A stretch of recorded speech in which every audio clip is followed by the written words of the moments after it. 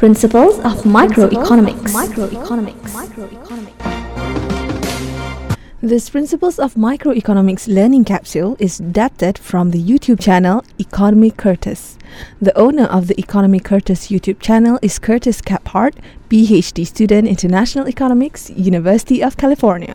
In this capsule, we'll take a look at demand curve. So first off, with demand and supply, we're dealing with a market. We simplify the market to just the following two axes. So you have the vertical axis with price, and then you have the horizontal axis with quantity. And these will become relevant when we go over the demand and the supply curve. But the starting point is, think of that you have a market for something. So we're doing the market for burritos, and let's first talk about the demand curve. The demand curve is to reflect the demand side of the market. The demand side of the market is made up of consumers. So consumers being you and me, we could usually just kind of follow a bit of intuition for the demand curve. So think about how inclined you are to purchase something like a burrito given its price. Given a high price, are you more or less inclined to make a purchase of anything? Well, obviously, if the price of this burrito is very high, $10-15, you're far less likely to actually make the purchase. Given a price of a burrito is very low, say $3-4, you're generally, an otherwise identical burrito also, you're more likely to actually buy or pay money for the burrito. So a demand curve is picking up on that relationship between the price of something and how much people are inclined to purchase it. So a demand curve, we could think about a demand curve for reflecting like an individual's demand. So this demand curve that we look at right here could be in the demand for an individual. But usually when we talk about an overall market, like the market burritos, we're talking about this demand curve as being the demand curve for the overall market, so aggregated over many, many consumers.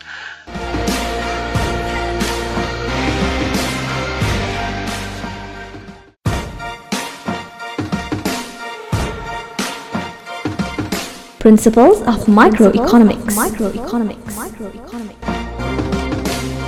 This Principles of Microeconomics learning capsule is adapted from the YouTube channel Economy Curtis. The owner of the Economy Curtis YouTube channel is Curtis Caphart, PhD student, International Economics, University of California. In this capsule, we'll take a look at demand curve. So let's say we were to do some heavy market research and look into the quantity demanded of burritos, say like on a weekly basis, given different prices. Let's say our research, intuitively is going to have, with a high price, you have a relatively low quantity demanded. So either just arbitrarily at $8, there's only 1,000 burritos demanded for this in this market. But if the price of burritos that are otherwise identical go down all the way to $2, we could see the quantity demanded goes up significantly. And then the demand curve simply is charting out the relationship between price and quantity demanded. Notice that the demand curve is downward sloping. That's kind of a general rule that you're going to see whenever you have price on this axis, quantity on this axis, which is always how we draw the demand supply curve. You'll have a downward sloping demand curve. And this is just telling you what you know and intuitively, that at very high prices, you're less likely to make a purchase. And so when you aggregate a market over many consumers, what you'll find is that at high prices you have low quantity demanded, and at low prices you have high quantity demanded.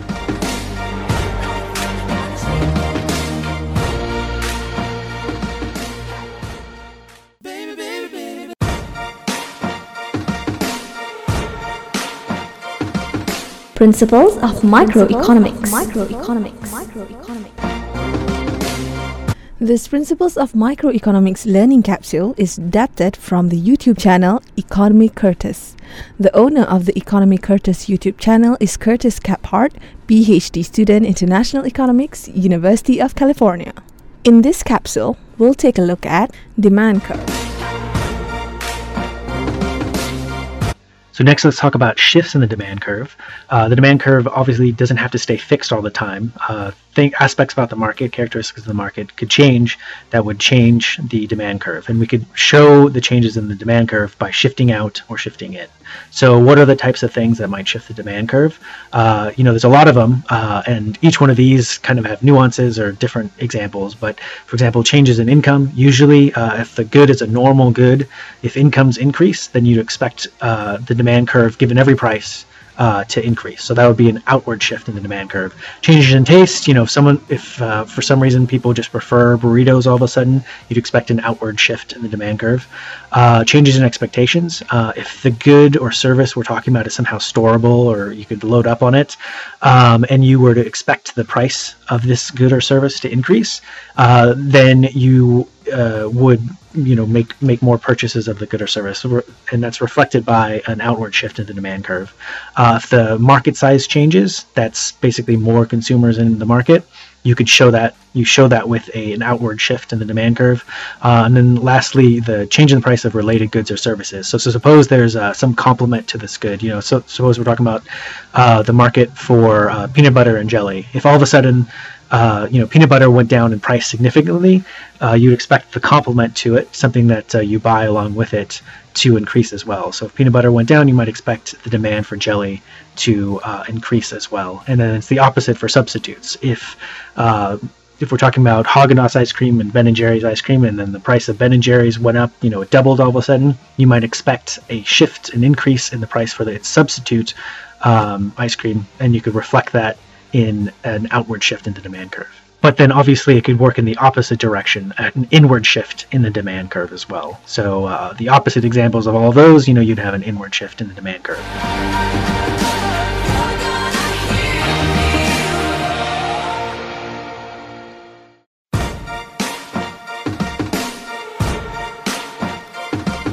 Principles of microeconomics. So when we say a change in demand, we're talking about a shift in the demand curve. A shift in the demand curve is the quantity demanded is changing for every price. So if if income went up, everyone has more money to spend, and so no matter what the price of a burrito, people are willing to demand a higher quantity of it. So that's like an outward shift. But we could also mean a change in quantity demanded.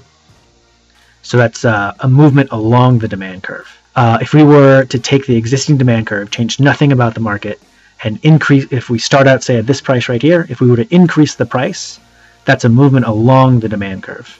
And that's different from a change in demand where we actually shift the demand curve.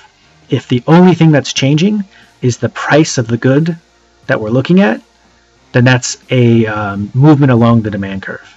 However, if any of these happen, then we're talking about a shift in the full demand curve. So be careful to keep track of that distinction.